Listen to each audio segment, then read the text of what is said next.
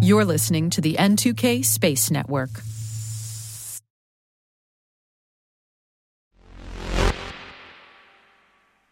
Hi there. I'm Maria Varmazes, host of the T-Minus Space Daily podcast, and you're listening to T-Minus Overview. In this program, we'll feature some of the conversations from our daily podcast with the people who are forging the path in the new space era. From industry leaders, technology experts and pioneers, to educators, policymakers, research organizations, and more.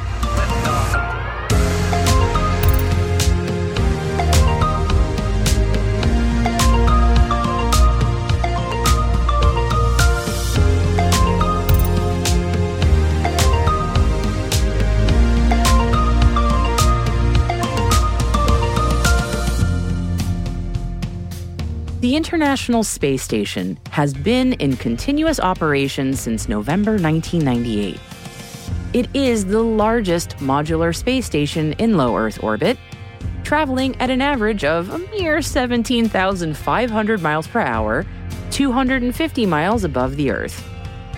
Living up to its name, the International Space Station, or ISS, is a global effort that involves 5 space agencies: NASA from the United States, Roscosmos of Russia, Japan's JAXA, Europe's ESA, and Canada's CSA. The ISS is primarily a lab space where science experiments can be conducted in microgravity. And there have been some amazing scientific breakthroughs on the station in the last 25 years or so. But in 2030, it's coming to an end. So what's going to happen once the ISS is gone? And what might replace it? We'll explore that a bit in this episode, where we're going to take a look at the commercial low Earth orbit destination market and beyond.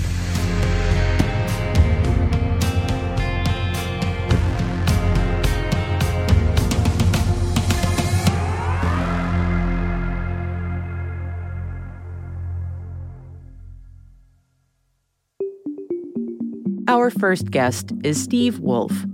Steve is the president of the Beyond Earth Institute, a nonprofit think tank that is focused on policy and regulatory issues that will help us get closer to a future where humans can live and work in outer space. Steve is spearheading the commercial low Earth orbit destination program. And we started our chat with me asking him, quite simply, to explain what that means. The Commercial LEO Destination Program, we call it CLD. It was a program that was initiated by NASA. It was created because we recognized that the International Space Station is going to come to the end of its useful life sometime by the end of this decade. And NASA has made the decision, and many people think it's the right one, that NASA should turn over LEO activity to the private sector and turn its attention to deep space exploration. So you're familiar with the Artemis program, where we're going to go back to the moon to stay and then go on to Mars and explore Mars. And those are exciting things that NASA should be doing. And it's reached the conclusion that after 20 years of operation of the ISS and all the experiments that they've done, that they've helped to develop and foster commercial capability in low Earth orbit, and they want to turn that over. So what the CLD program is they've identified, I would say, 4 providers, companies that will build habitats in low Earth orbit that would serve the needs of NASA in low Earth orbit with shirt sleeve astronauts to continue to conduct the kind of research that they were doing on the ISS. In addition, these private operators of these space stations would also now be able to go to and develop other markets of other folks to come to their space stations along with NASA to develop whole new markets of activities on these space stations. So it's really an exciting new transitional moment in history, which, if it all comes off right, so that's the tricky part. That's a big if.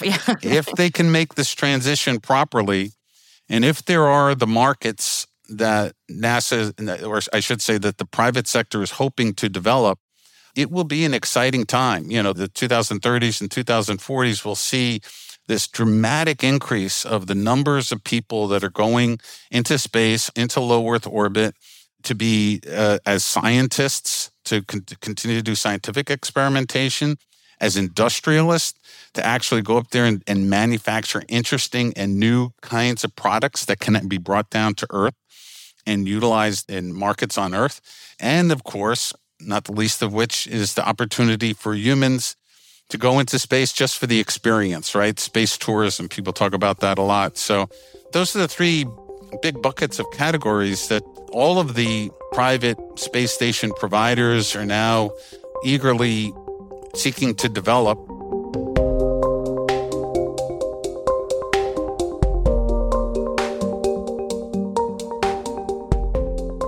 I remember when I was sort of thinking about this program, the CLD, my initial impression was it's not that NASA's going, we're done with LEO. It's saying we're going to partner with the private sector, but we're going to concentrate our efforts beyond LEO, right? That's really what the emphasis is on this, is commercial space can do LEO, and then NASA's going to do its thing kind of beyond.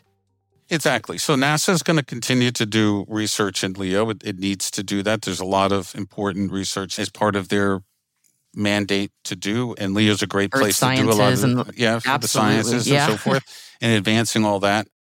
So they're going to be a tenant, right? They're going to rent space in these facilities, and they'll have so much space, and they'll negotiate the terms and so forth with these private sectors. The same way the government might rent space in a building anywhere to serve its needs. So that's the model.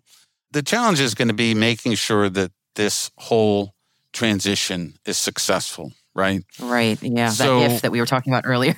Yeah. There is an if there, and there's two big question marks here. Okay. So first is money from the government. So NASA has committed a certain amount of seed money to these commercial space station providers. They're expecting these stakeholders to then go also to the capital markets to raise additional funding to help to build and deploy these things. So NASA's not paying the full freight. So there's a risk there, right? There's automatically a built-in risk there. That's risky, yeah. But, NASA needs to take the position that regardless of what happens, there needs to be that capability. I truly believe at the end of the day that NASA needs to do whatever is necessary to make sure that this capability is there. And so maybe we might not have 4 separate facilities, okay, but we need this capability, whatever form it could take. So there's that challenge. The other challenge, and this relates to the private players being able to raise the money, has to do with the markets, right? How quickly those markets might be able to mature. And that's the challenge, because we're, in many sense, you're talking about a very, very new and nascent potential here, right? And it's still expensive, right? The cost has been coming down, thanks largely to SpaceX and Falcon 9, but it's still very, very expensive. So, for example, Axiom has a ticket price of taking passengers up to the space station right now, $55 million per launch. It's just not, except for the very, very wealthy or as an investment model, that's a big chunk of money. So there's that challenge. And again, we're anticipating things like SpaceX's Starship that ultimately could be a big game changer once it's operational. Fingers crossed. Fingers crossed, right? So that's the challenge. It's a bit of a race that's going on right now. So NASA's ISS is retiring. We don't want a situation where the ISS is decommissioned and it's deorbited and we don't have that commercial capability yet, right? So that's the last thing that we want. That was a kind of the situation we had with the space shuttle, where the space shuttle came to the end of its life. And once that happened, the U.S. had no capability of launching astronauts from U.S. soil up to the space station, and we had to rely on the Russians. So we don't want, we don't want any kind of repeat of that kind. So that's the challenge. It's a big challenge for NASA. It's a big challenge for industry. And we maintain that CLD must not fail, right? There has to be a decision that, whatever happens, it cannot fail. We need this capability. And it's a matter of national security, frankly. We know that the Chinese are aggressively moving into this capability. Other nations are talking about putting up space stations. And, the U.S. cannot be left behind on this, whatever it's going to take to make this happen. So that's our position.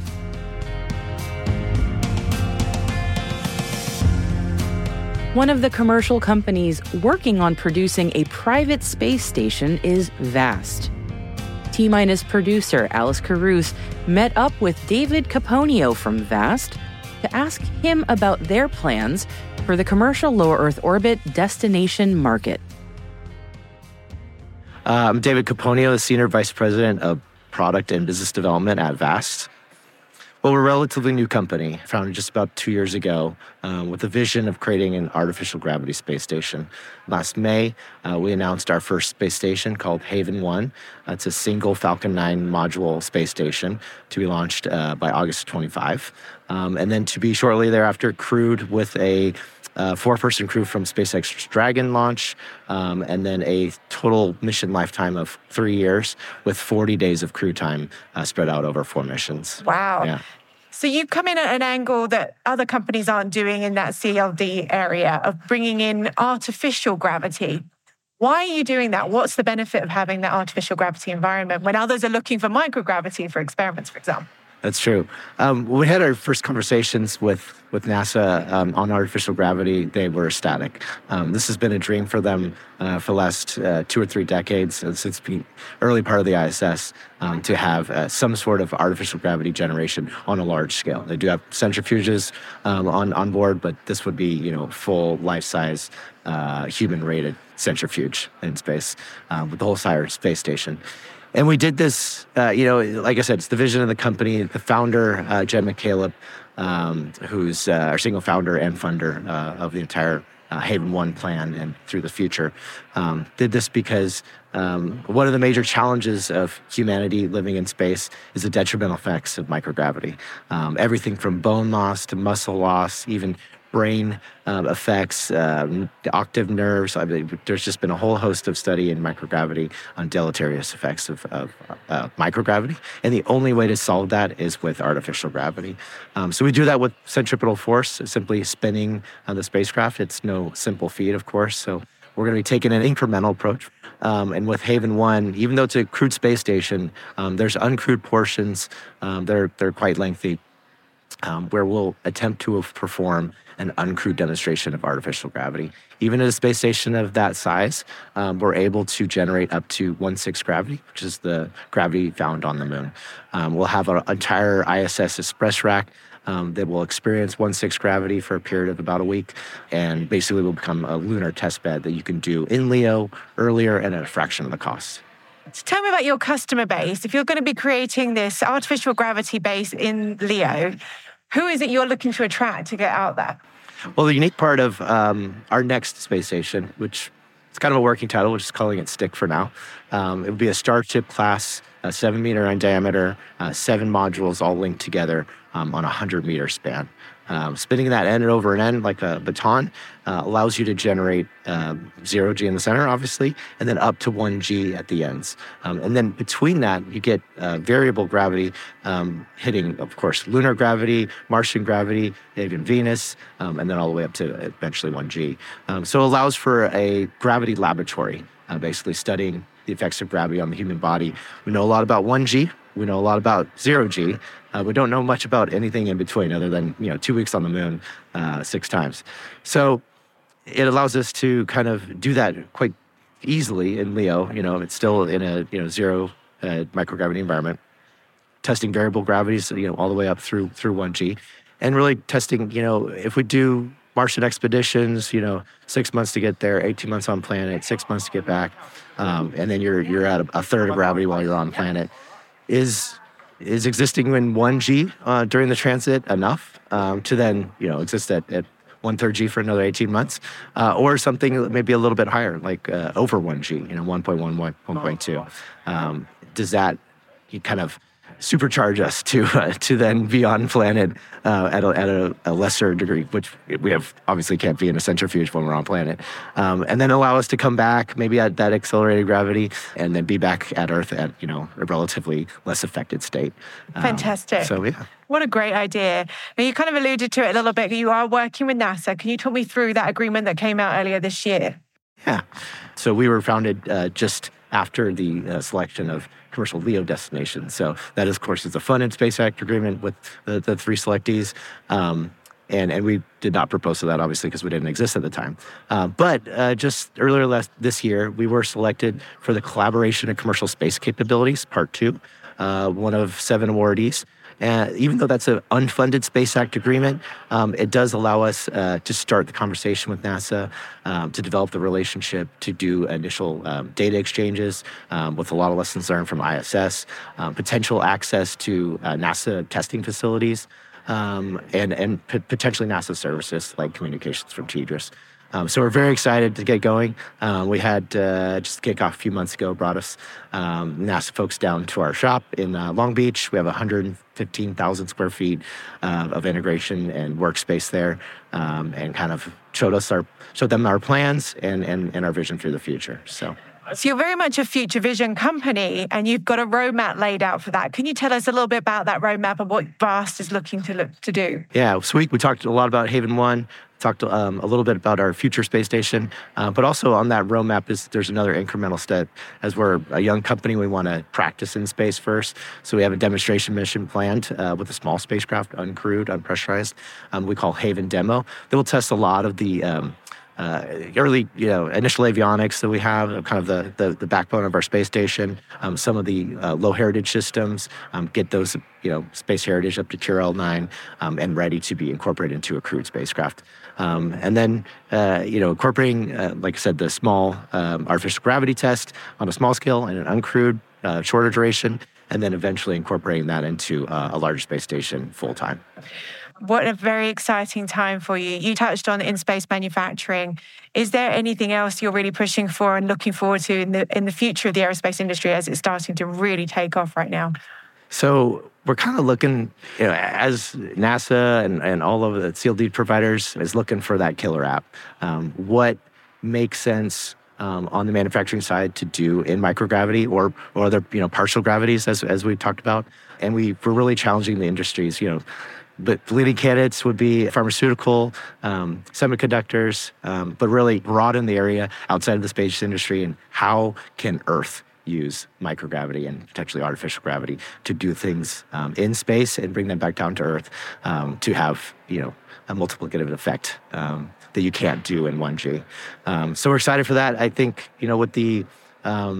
We're now looking towards the end of the International Space Station. It's been an incredible opportunity as a laboratory that's been, highly subsidized by international space agencies.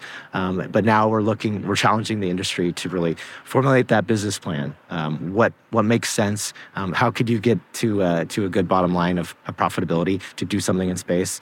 And with us, it's finally the first commercial opportunity to really do that. So we're excited for that first kind of spark that would start the commercial LEO economy. We see, definitely there's promise here and there, and folks kind of just, getting to a point where it's making sense for them, and we just want to apply that platform to make that opportunity a reality.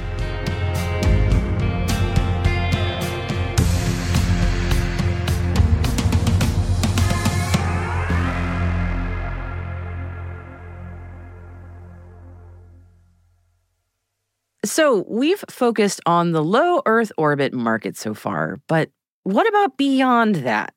And yes, there is a beyond that. And that would be what's called cislunar. It's a term that refers to the area between the Earth and our nearest natural satellite, the Moon.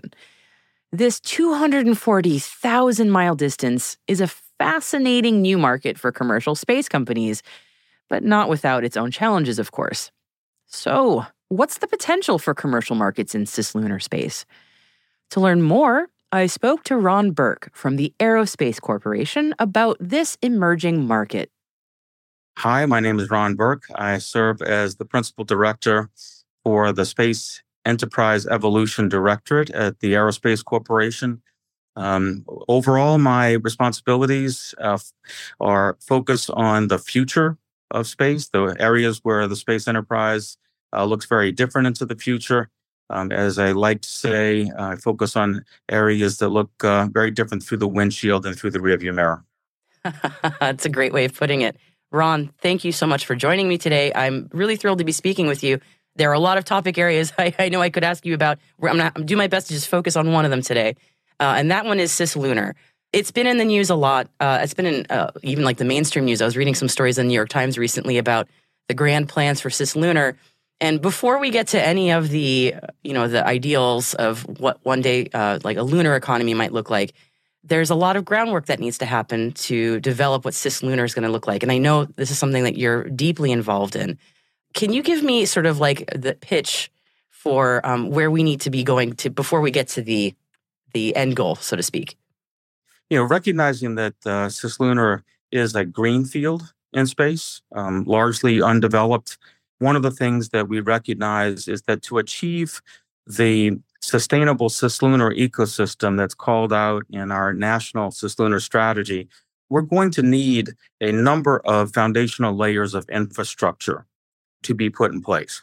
And we've been looking at that and coordinating across the community, and we've identified 12 foundational layers of infrastructure that are going to need to be put into place.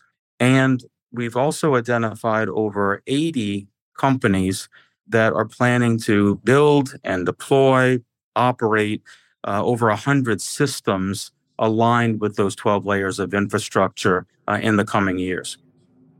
The focus here is on U.S. or is this more global? So the focus is on U.S. and allies. Mm-hmm. Okay, excellent. So when I think about Cislunar, I just kind of have a hard time imagining how we get there from here, where we're at right now. It does seem very aspirational and it's wonderful. I'm kind of like, how do we get started on this? What's the next step? It's only 240,000 miles, so it's not that far. No. So the way that we get started is we recognize that there are plans to put up 4 layers of infrastructure, starting with communications and navigation, and that launching the systems that have the engineering capacity to be able to deliver that functionality has been demonstrated. The challenges are predominantly in verifying that those capabilities will not only deliver the functionality that they're intended to deliver, but that they'll work in the cislunar domain, which has some very different attributes. The environment has very different attributes than even the low Earth orbit environment has, right? There are differences in radiation exposure, lighting is different, etc. And so there has to be a proving out of the capabilities to operate in that domain. And there also has to be the establishment of interoperability between the capabilities that these individual companies and government agencies are planning to deploy and other elements of the ecosystem, other systems that represent other infrastructure layers.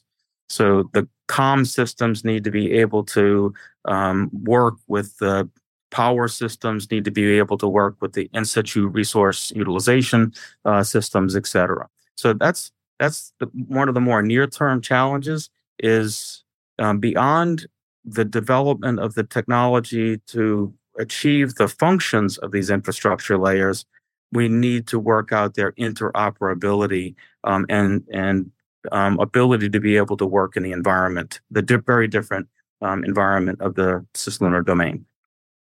Yeah, as you mentioned that, I recall a comic by XKCD about the establishing standards, and then someone goes, I want to establish a new standard, and now you have an extra standard. I'm badly quoting the comic, but it's a big challenge here on Earth for interoperability to be achieved.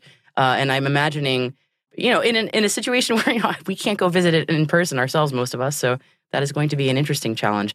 It feels almost overwhelming to think about a task this big. So where are we right now? Like who's working on this problem right now?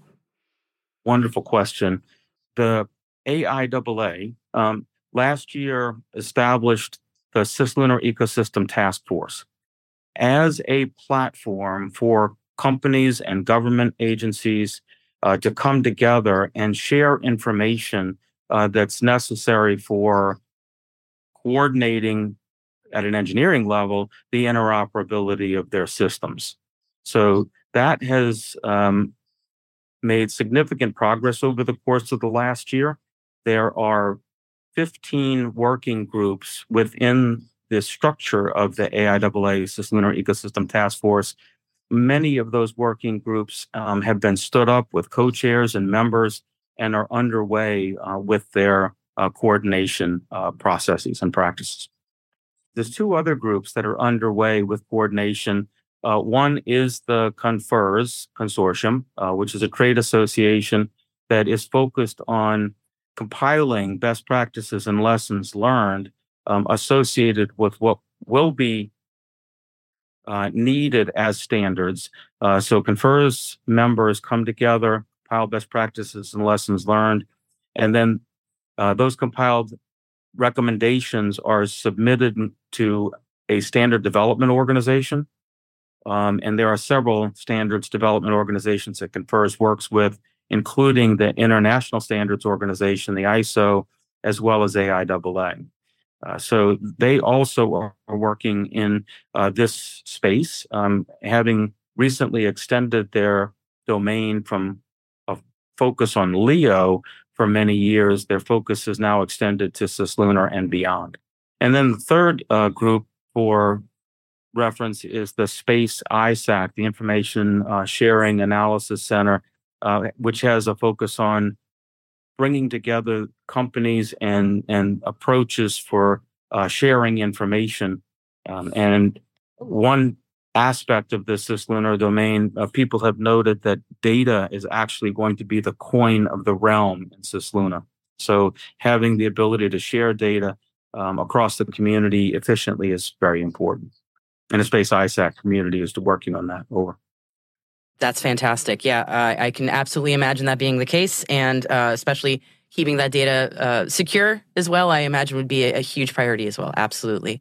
This is sort of a soft question, but I am curious, like, how are you feeling about the prospects of how this is going? I mean, I'm not trying to downplay it is a very exciting challenge, but I imagine it's a daunting one too. So how are you feeling about it?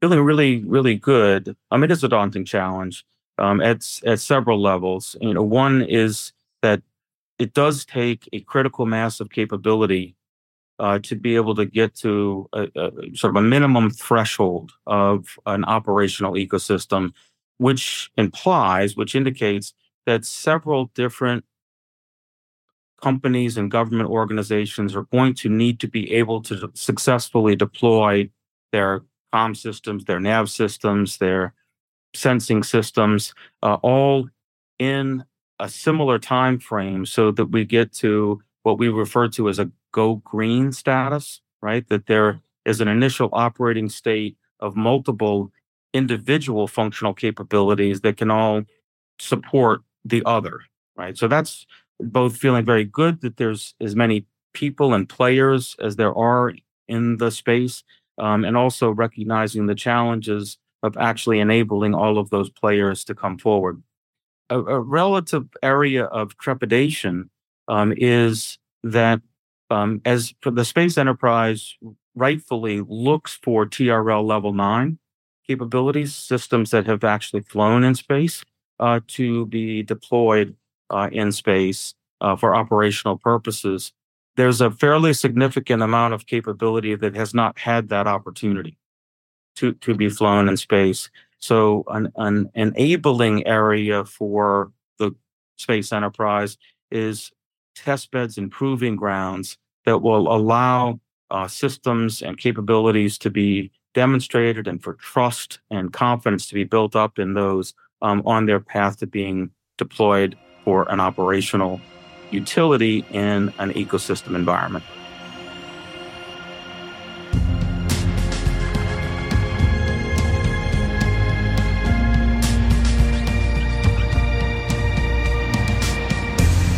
Thank you to our guests, Steve Wolf, David Caponio, and Ron Burke, for sharing their insights with us today. And if you're interested in hearing more about the space industry, join me every day for T-Minus Space Daily. It's available on all major podcast platforms. You can find out more at space.n2k.com. We'd love to know what you think of this show. You can email us at space@n2k.com. And your feedback ensures that we deliver the information that keeps you a step ahead in the rapidly changing space industry.